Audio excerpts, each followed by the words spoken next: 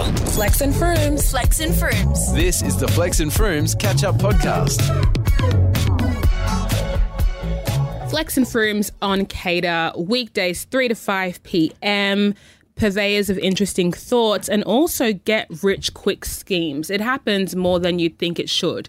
A couple of weeks ago, I told a story about how when I was probably, 22 or something, I was really, really interested in Sunkist, the beverage. It was my favourite drink at the time.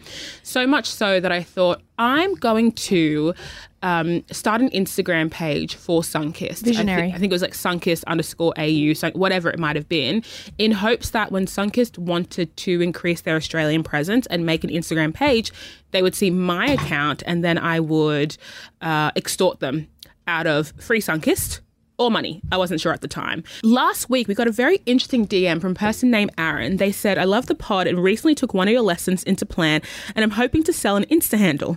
A radio station, which happens to be one of our competitors, No Free Press, changed host and I jumped in and changed my username on 2 existing accounts and waited until I got a message. The message came from the official Insta and what I can assume is someone who works for their social media. Looking for advice on how to navigate this. Now I'm in the thick of it. And so we're going to get Aaron on the phone, have a little bit of a chat and see if, if he wants to be accomplices, then let's split that check. Hello. Aaron, our partner in crime, our fellow potential criminal. How are you? It's Flex and Frooms, naturally. I'm good. I'm happy to be talking to you guys. Let's talk about this radio station that will not be named and shan't be named, who messaged you and asked you for access to the handle. Were they offering money or just a good faith exchange? They messaged me. They asked me how much I would be willing to sell it for. Oh, negotiation 101. Okay. And I probably put the price too high, but I thought I'd start high. I said $5,000. Okay. I support that. Was that plus GST or? Yeah, excluding GST. That Okay, great. And did you get a response back? No response. I then also said, you name your price and we can go from there. No response since then. They've talked about it on the show. They've put up the messages, which is funny, but no response since then. How are you feeling about it? Would you change your strategy in hindsight? Because I have your back, I think that it's first dibs. Darwin's theory still exists in 2023, survival of the fittest. They cooked it, you swooped in. You are worthy of a reward, even if it's not the 5K. I think a little treat is in order. So would you do anything differently? Yeah, I'd 100% do it again. Exactly. But I'd probably maybe not suggest that price. I think it scared them off. And they thought, damn, this guy's really trying to swindle us. 5K was probably too much to ask for. Now, do you think they know that you got the idea from me? And did you incriminate me? Because I want to know if I should be watching my back. That's what I'm saying. No incrimination. I wouldn't do that to you guys. I would do it to you. Leave Aaron out of it. It's a dog-eat-dog world. Literally. I mean, do you still have the energy? Do you want to keep pursuing it or are you just letting it go? I don't know where. They haven't changed their handle yet.